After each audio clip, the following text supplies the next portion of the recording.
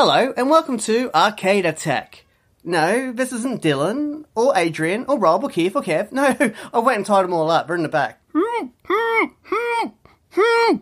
Yeah, don't worry about those guys. I'm feeding them. They're alive. They're not going anywhere. They're coming back. They're just going to let me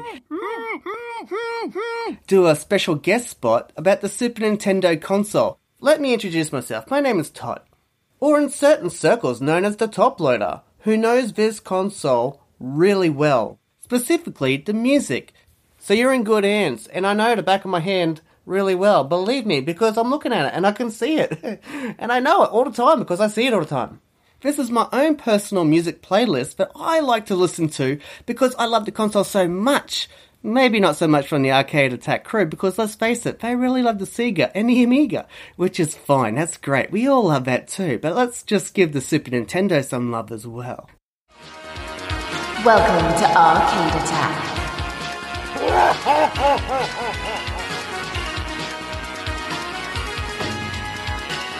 A retro gaming podcast for up to 4 players. Sonic Boom!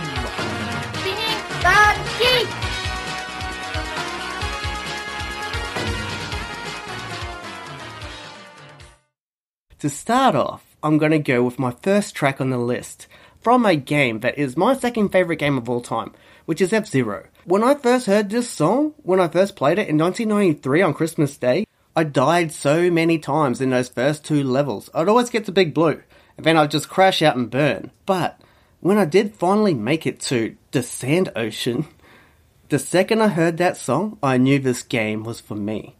And you know what? I didn't even mind dying after that, because it just takes you to a place that's not here. It sends you somewhere there. And that's where I'm going to send you right now, hopefully, in the tranquility of Sand Ocean. I'm going to send you there right now. So here it is. Sand Ocean.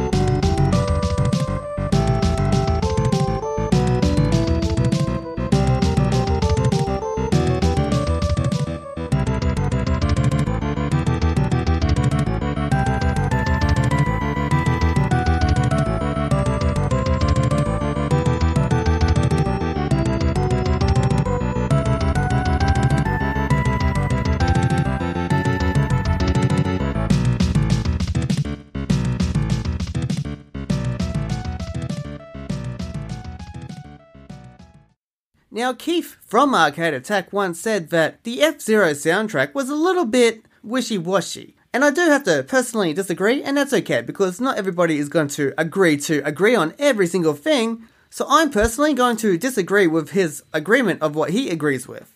Now, everybody has their own little opinion, and that's fine. But unfortunately, Keith, he is in no position to comment right now because his hands, they're a little bit tied. So now let's slide on through to the other side of the next soundtrack that I'm going to play, which comes in the form of Mega Man X.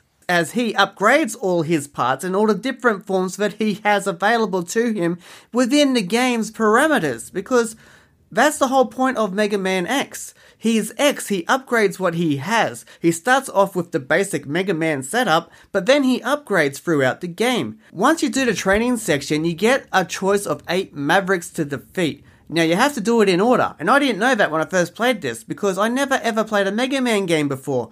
So the very first level that I played was Chill Penguin, and ironically, my decision was the correct one, because that was the actual first level that you're supposed to play.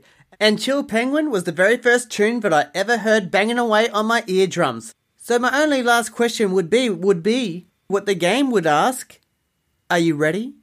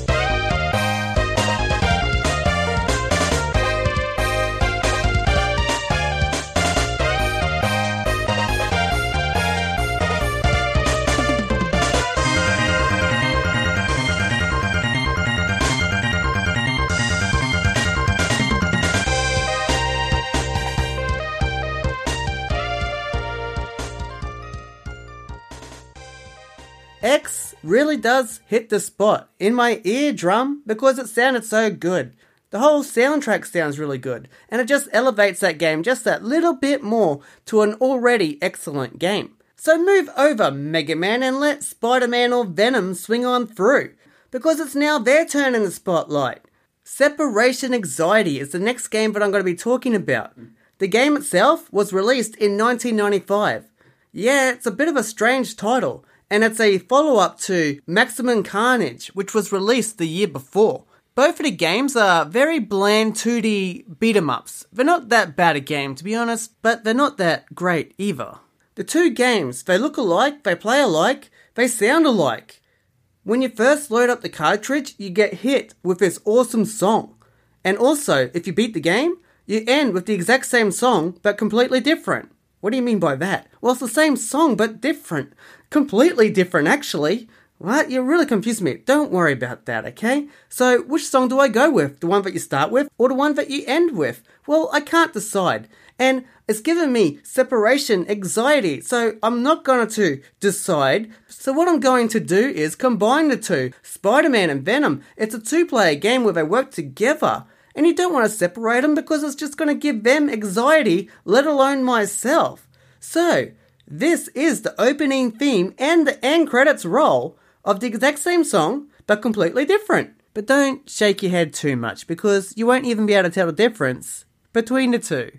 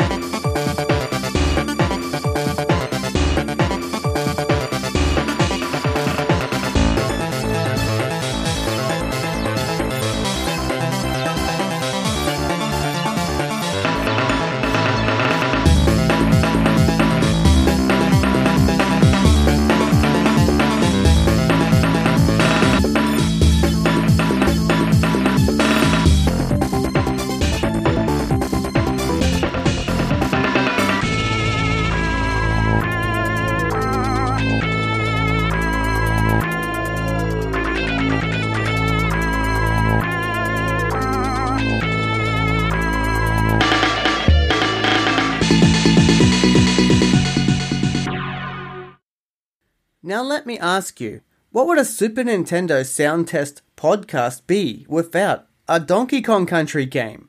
Well, let me tell you, it wouldn't be a very good list at all. Back in 2002, I finally bought a game that eluded me for many years, and that game was Donkey Kong Country 2, composed by the great English composer, David Wise. Some say that Donkey Kong Country 2 is the best game out of the original trilogy, but that is honestly debatable, for me especially, because I really personally still love the first game. Either way, the games are great and the music is phenomenal. The track that I'm about to play was not even meant to be in the game at all, which is extremely surprising considering how good the track actually is. And if you haven't guessed by now, the track that I'm talking about is, of course, the one, the only, well not the only, but one of the best, Stickerbush Symphony. Would you believe it was actually meant for a scrapped underwater level and a follow-up to the original Aquatic Ambiance, which is of course the basis for all the underwater level music themes of the original Donkey Kong Country, which in all honesty really does make much more sense, because when I first played this in Bramble Blast, a level where you are blasting through barrel to barrel, avoiding bees and thorns, it didn't really fit at the time, and it sure doesn't fit now. So as you listen, you can imagine those bees and thorns, or you can use your reimagination for the true sequel to Aquatic Ambiance in Stickerbush Symphony.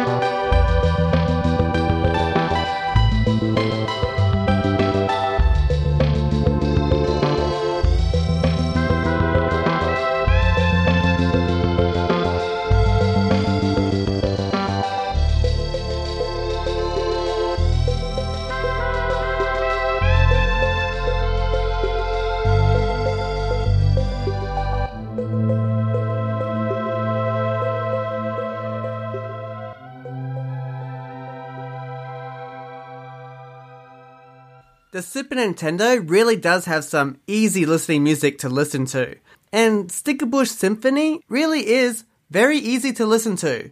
But something that's not so easy and is actually quite hard on the Super Nintendo, this is not a dirty joke I promise you, is Battletoads and Battlemaniacs by Rare. 2 Rare games in a row, well. And Rare, or Rareware, if you really want to go there, they were really all over the Super Nintendo. Battletoads in Battlemaniacs. Yeah, released in 1993, it was more of a remake of the Nintendo original. But, you know, instead of refining things and making it slightly easier in parts where it should be slightly easier in parts, no. They kept it just as hard, if not harder.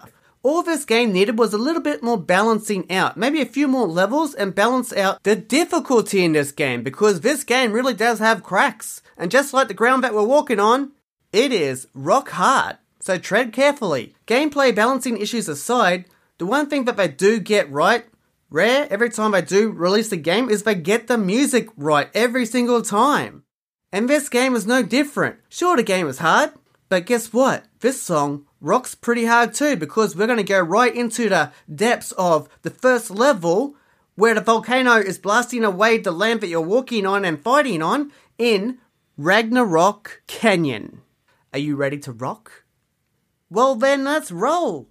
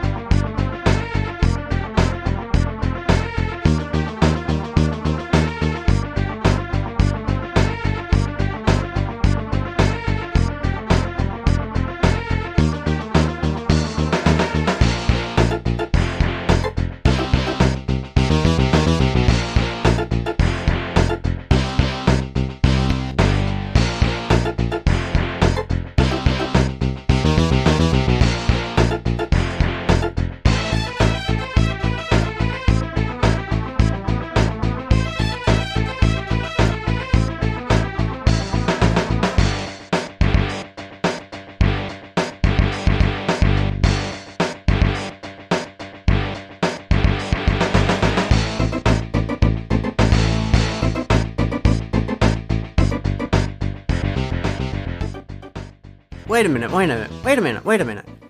David Wise also did this soundtrack? He really is a rock star. Is there anything he can't do? David Wise, a name that everyone in the know knows.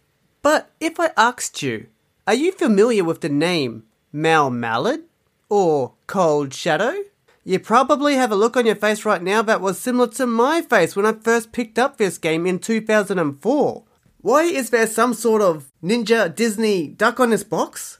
I am confused here. Mal Mallard, Cold Shadow? What duck is this? Is this Howard the freaking Duck? I never heard of this before. It's a Disney game. Disney games are usually very good. Disney games are usually games that I know about. But this one, I don't know about. Well, either way, it was developed by Disney Interactive Studios. Well, for the Mega Drive and PC. For the Super Nintendo version, it was developed by Eurocom Entertainment Software in 1996 for the PAL version, and 1997 for the US. Wowzers! Now that is what I call a late release. Now it makes sense. No wonder I'd never heard of this game before, because I was way onto the PlayStation by that time in my life. When looking at the credits for the game, a name popped out to me that I sort of recognised. Michael Giacchino. Gee, I recognise it, but I sure can't say it. I know I probably just butchered his name, so apologies to him and the family. So don't come after me, please. The field of animation really seems to be the place where he likes to play ball the most. Just going by his impressive resume, which does include the likes of many other animated projects such as The Incredibles and Ratatouille, Up, Inside Out, Coco, The Incredibles 2. That's just incredible. because there's some pretty good films with some pretty good soundtracks.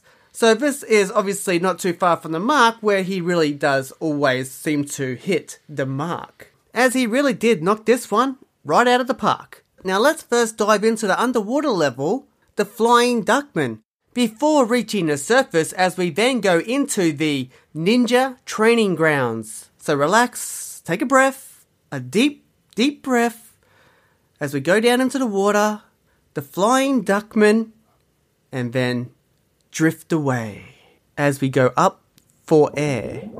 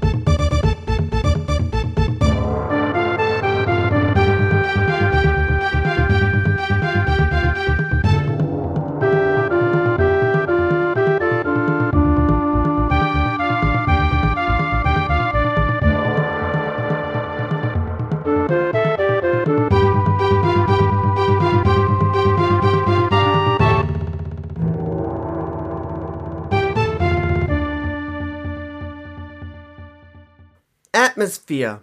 It's what the Super Nintendo is known for.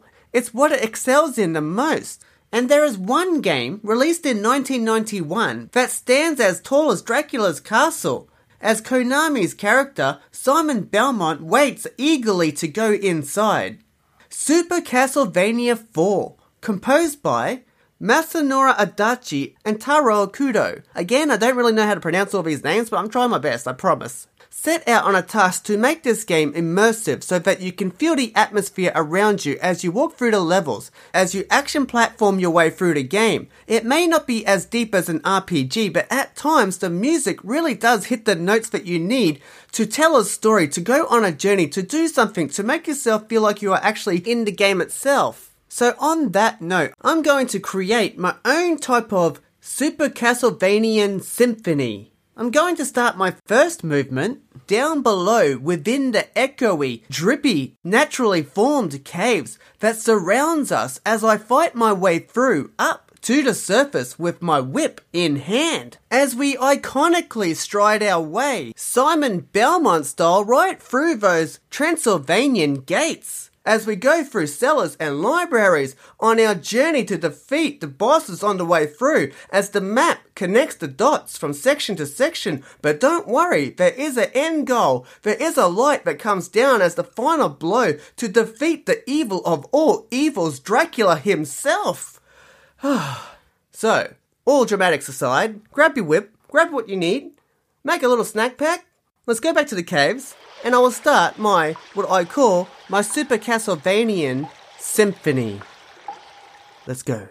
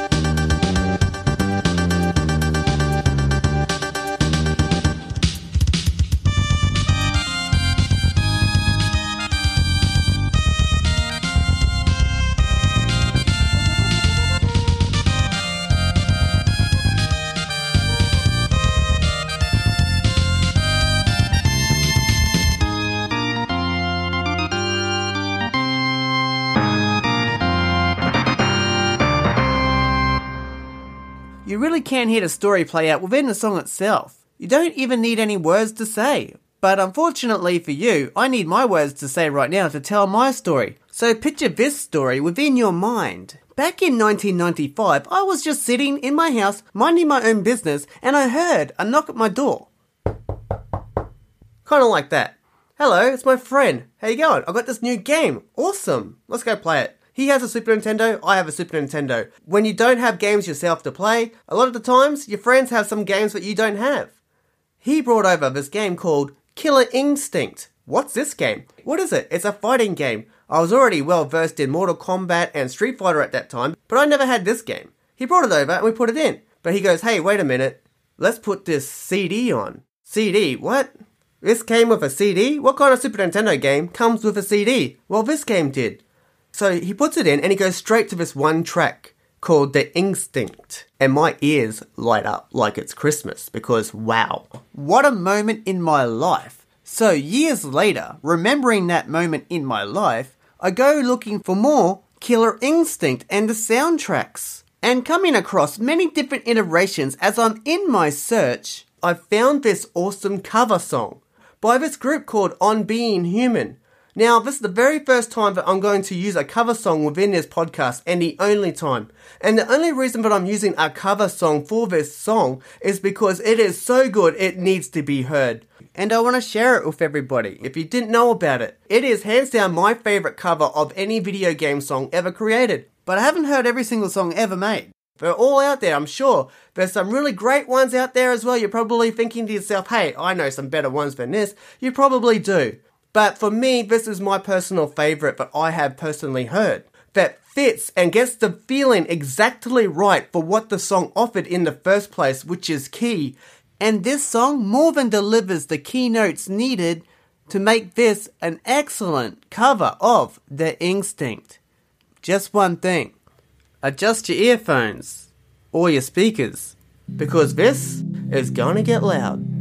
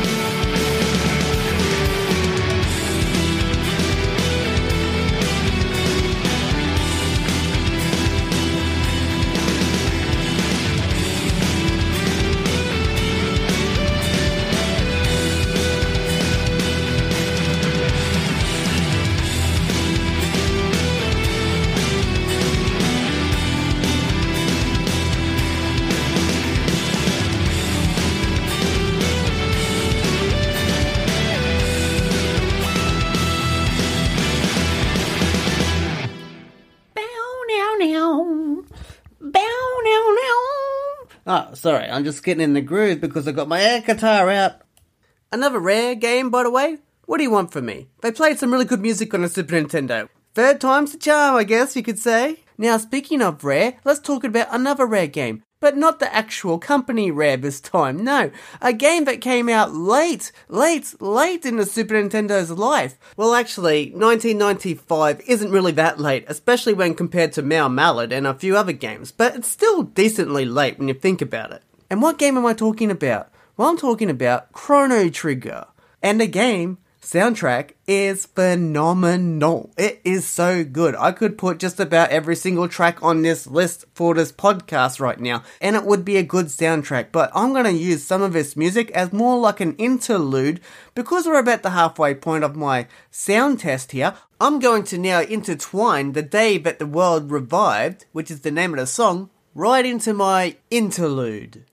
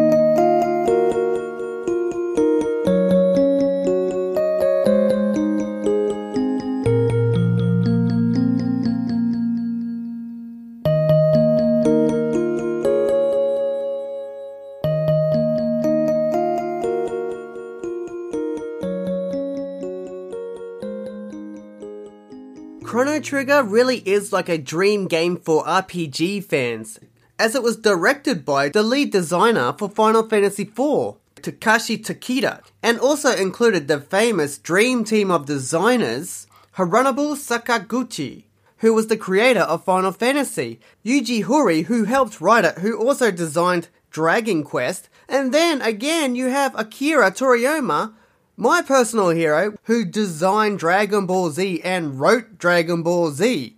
Well, Dragon Ball Z, but not Dragon Ball GT. That's how I found this game in the first place, because I was searching eBay listings and saw this was finishing soon. And the box art caught my eye because it looked so much like Dragon Ball that I started to contemplate bidding for it. And I usually went to what was ending first, and this was right at the top of the list. So I bought the game, and I couldn't play it for years and years because I never had an NTSC Super Nintendo, or a way to play NTSC cartridges. But obviously now, it's much easier to do. The memories of buying the game but not being able to actually play it. But I did buy the soundtrack at the same time, so I could at least hear it. And that brings me back to remind me of one of the tracks, The Memories of Green. It's suiting, it's fitting, because it takes me back to a place where it seems like everything that I see is all green. Which means to me that I can now finally set my mind at peace.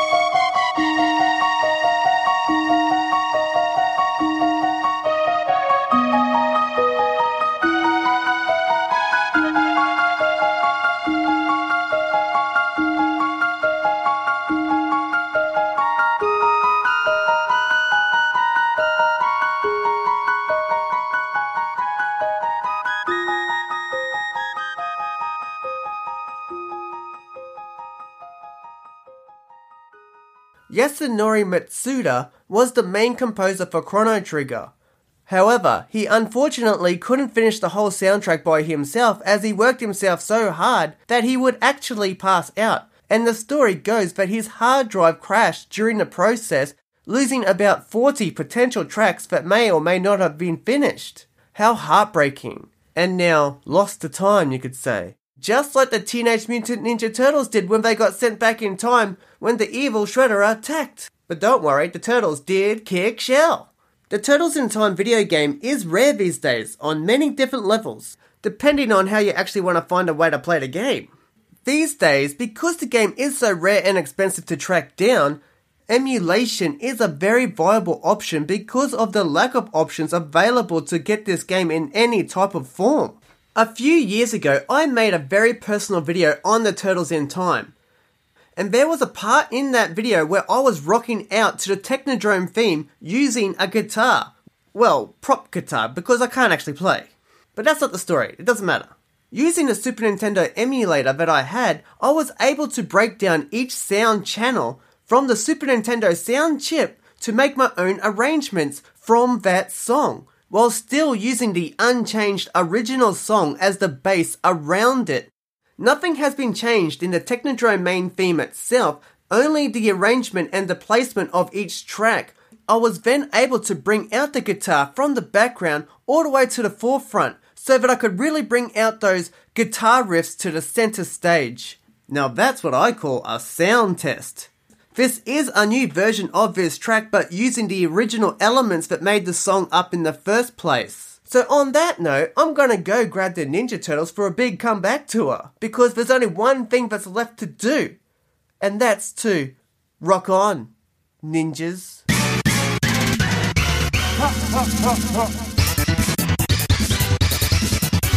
The Technodrome! We've got to stop it! We're the only hope the world has! Turtle power! It's hard to say no to a guy like that.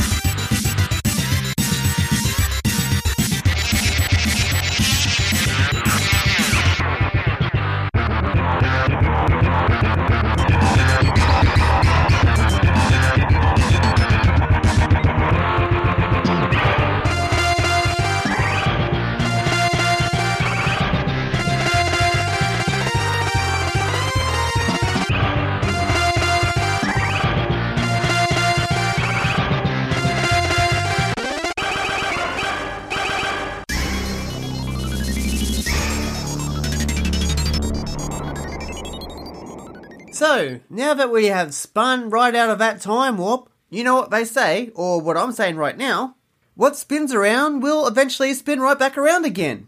As there was a whole nother battle brewing between Konami and Capcom, when Capcom entered Final Fight into the big beat-em-up battle arena, as they brought home the Final Fight franchise to the Super Nintendo exclusively. Well, for at least two of the games, because the first Final Fight did eventually get a port to the Sega CD as well. But all three of those games are now today seen as very underwhelming, and they certainly do have their detractors. Well, the ones for the Super NES, but I'm not one of them. I will say that there is circumstantial evidence to go against my own opinion, but in all honesty, the fact of the matter is that everything is subjective, and to be honest, in my personal opinion, in my own court of law and order and the rules that I abide by, I like Final Fight 3. For whatever reasons I like it. Because in the third game, there are some upgrades to go with it. There is some growth there. Because Mike Hagar really is rocking the ponytail. It is all the way down his back. It's almost hitting the ground running. Just like he is. And everybody else with the brand new dash button.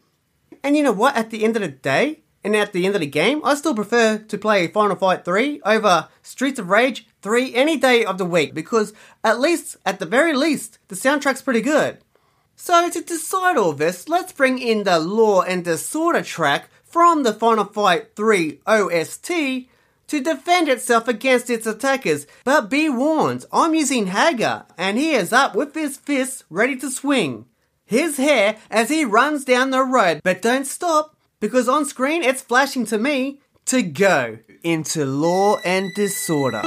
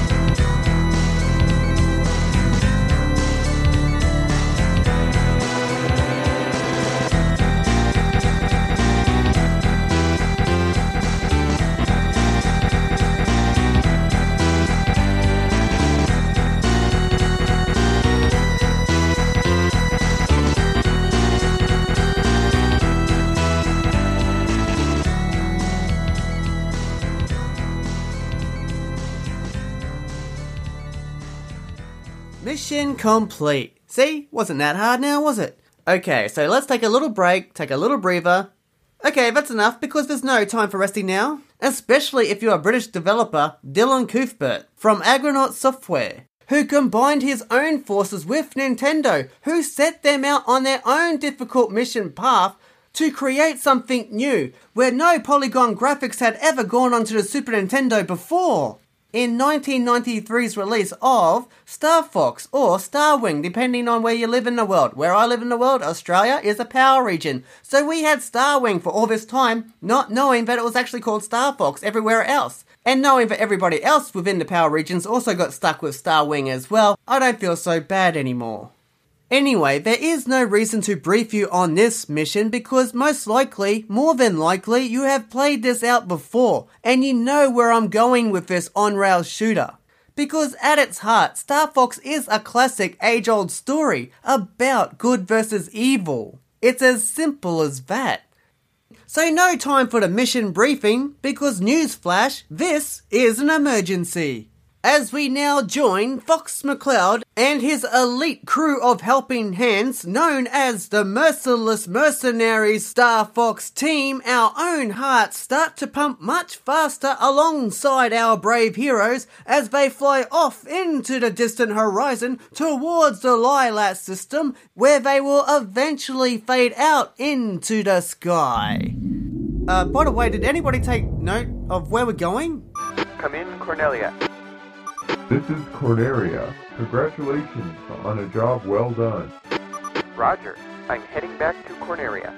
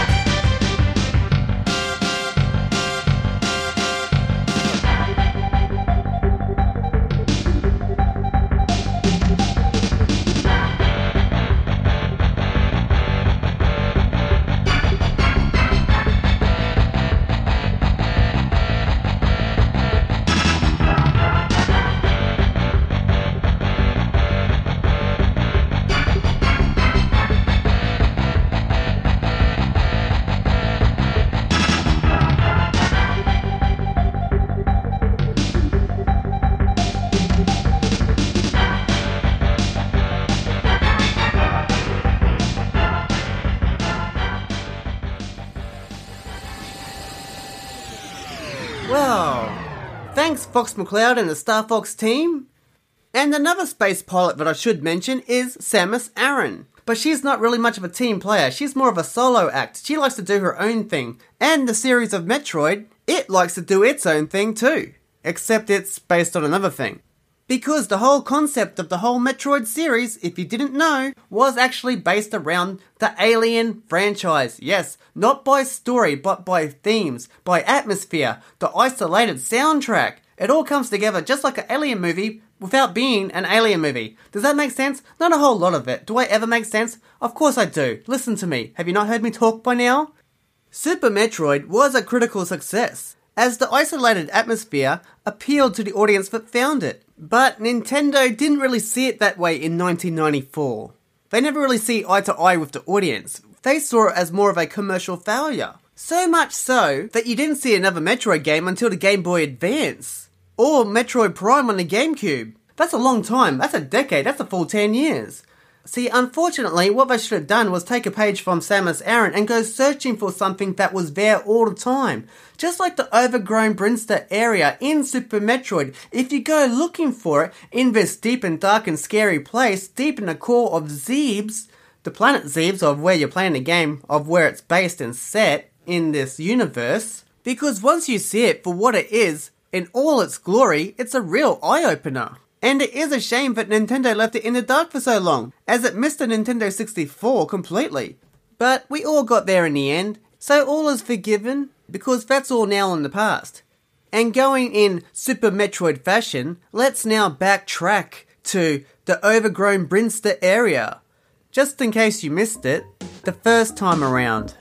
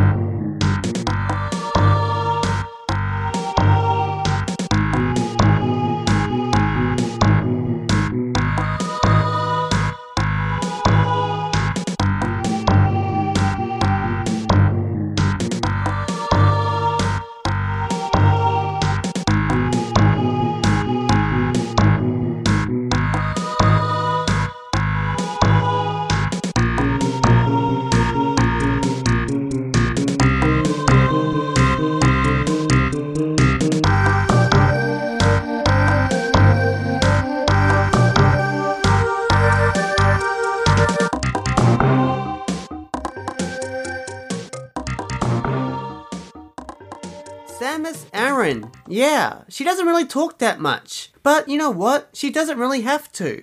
Because you know why? Her actions speak much louder than her words could ever do.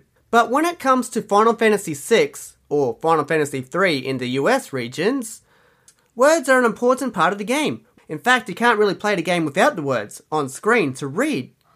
Because it tells the story of the world that you're playing in, of where we have been and where we're going to go.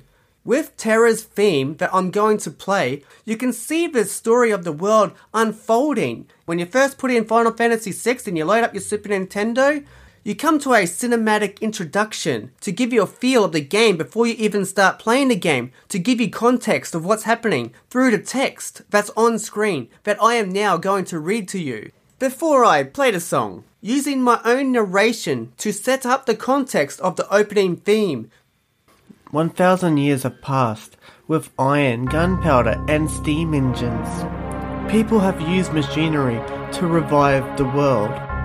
By the way, I'm just paraphrasing here, so just go with it for a moment, okay? But now, the legendary power of magic has revived secretly, and a group has risen that intends to control the world with this power. Is mankind on the verge of repeating a terrible mistake?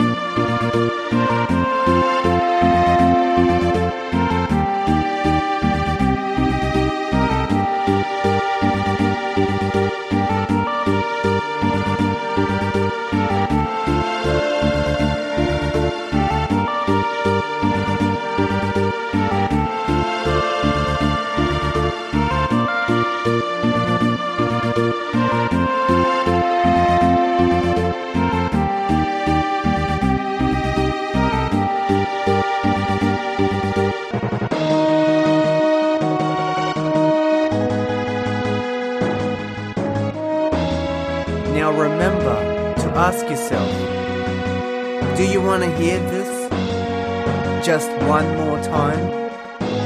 Is mankind on the verge of repeating a terrible mistake?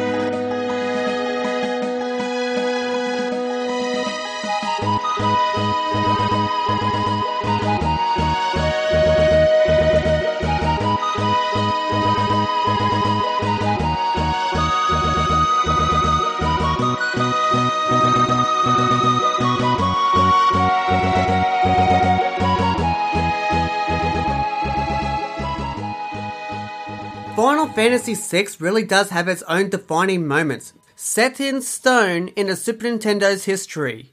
Going back to my own past in this own podcast, I'm going to now go back to David Wise once more. and the Donkey Kong Country series. Because David Wise did such an amazing soundtrack for the first 2 games, although I don't believe he did much in the third one until the Game Boy Advance came out. Then he put some tracks into that because that was redone. Either way, doesn't matter. Because I'm now going to give him his encore that he well deserves.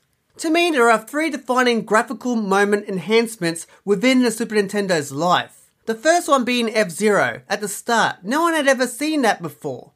The second was with Star Fox itself. Playing polygonal games on a Super Nintendo was obviously something that blew our little minds, as much as the game, and the soundtrack within that game as well. But you've heard all that, I've already played those games. And I've also played Donkey Kong Country 2, but I haven't played the first one. Sure, Star Fox looked great, but it looked very polygonal still. It was still very futuristic. This had its own different feel. Donkey Kong Country, when it was released in 1994, had this awesome 3D render look to it, which was then downscaled and converted into 2D sprites, giving it a very unique look to the game. It was groundbreaking for Donkey Kong, and now he had been redefined from top to bottom, gameplay, graphically, in all the best ways possible, and of course musically as well. It was really a resurgence for that character for Nintendo. If I had a choice of one song to represent the Super Nintendo the best way that I can, that song would be The Life in the Mines. Any song on this soundtrack could be a greatest hits song. Any single one of them, they're that good. Yes, Secret of Mana, Chrono Trigger, Final Fantasy, all those RPGs have great music. Those defining moments that Final Fantasy VI brought to the Super Nintendo, Donkey Kong Country also did something similar in its own right. Not only musically, but also graphically. Now remember, this is just a subjective opinion. It doesn't mean that it's set in stone. This is just my personal pick that I think is the best, one of the best tracks on the Super NES. The Life in the Mines. You can believe me, you're just gonna have to believe me. Because I have a one-track mind.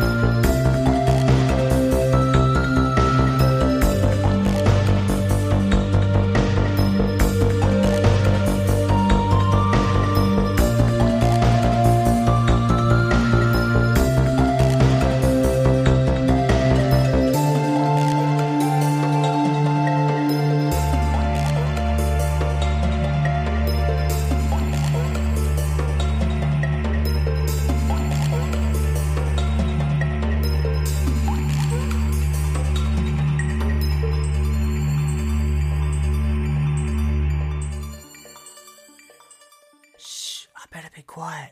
These guys have just fallen asleep listening to The Life of the Minds.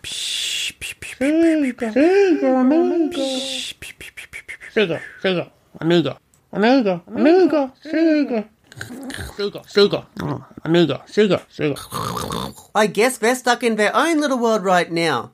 Just like Link was back in 1991. Well, in Japan at least. 1992 for the rest of the world. When I first started playing A Link to the Past, I thought this game was going to be really short. Going by the map that it gives you, I thought, how can they fit a massive game onto this small little map? Well.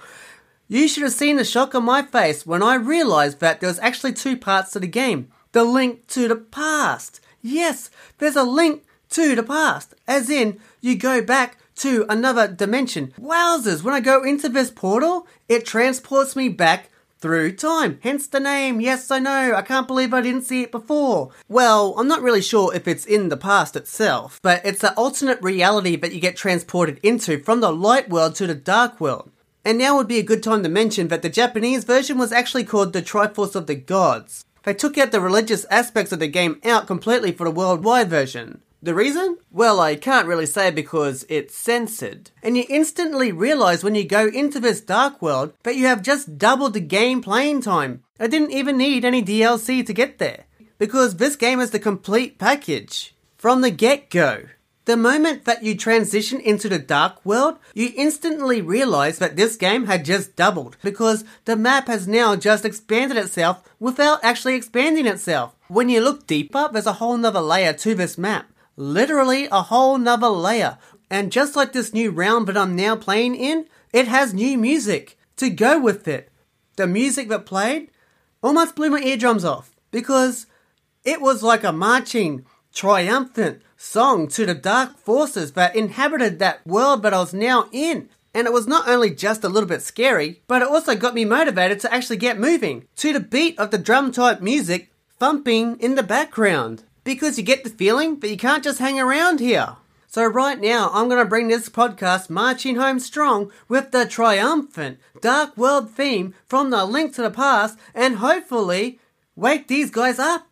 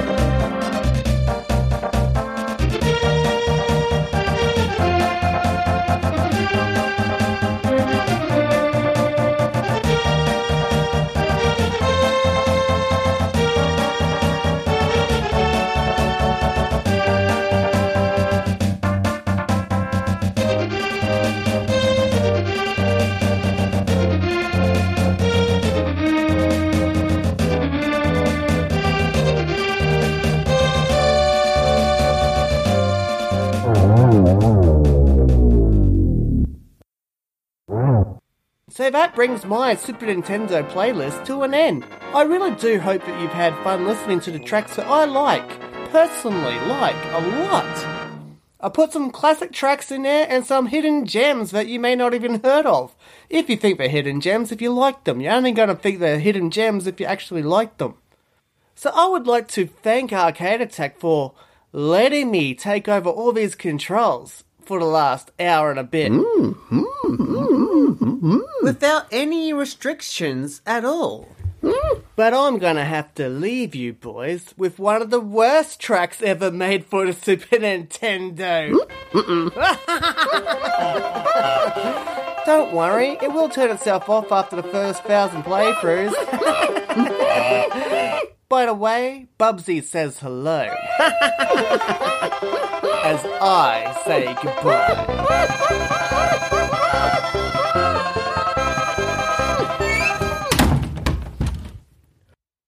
Thanks for listening to today's podcast. We really hope you enjoyed it. You can tweet us at Arcade Attack UK. We're also on Facebook at facebook.com/arcadeattackuk. Check out our website at arcadeattack.co.uk for lots more retro gaming goodness and to delve into our archives. Our podcasts are also available on Spotify, Stitcher, Podbean, YouTube and Apple Podcasts. Please leave us a review and a rating, we'd really appreciate it. If you'd like to support Arcade Attack, please check out our Patreon page at patreon.com/arcadeattack, which will give you access to exclusive podcasts, interviews and other bonus content. So, until next time, take care and we'll speak to you soon.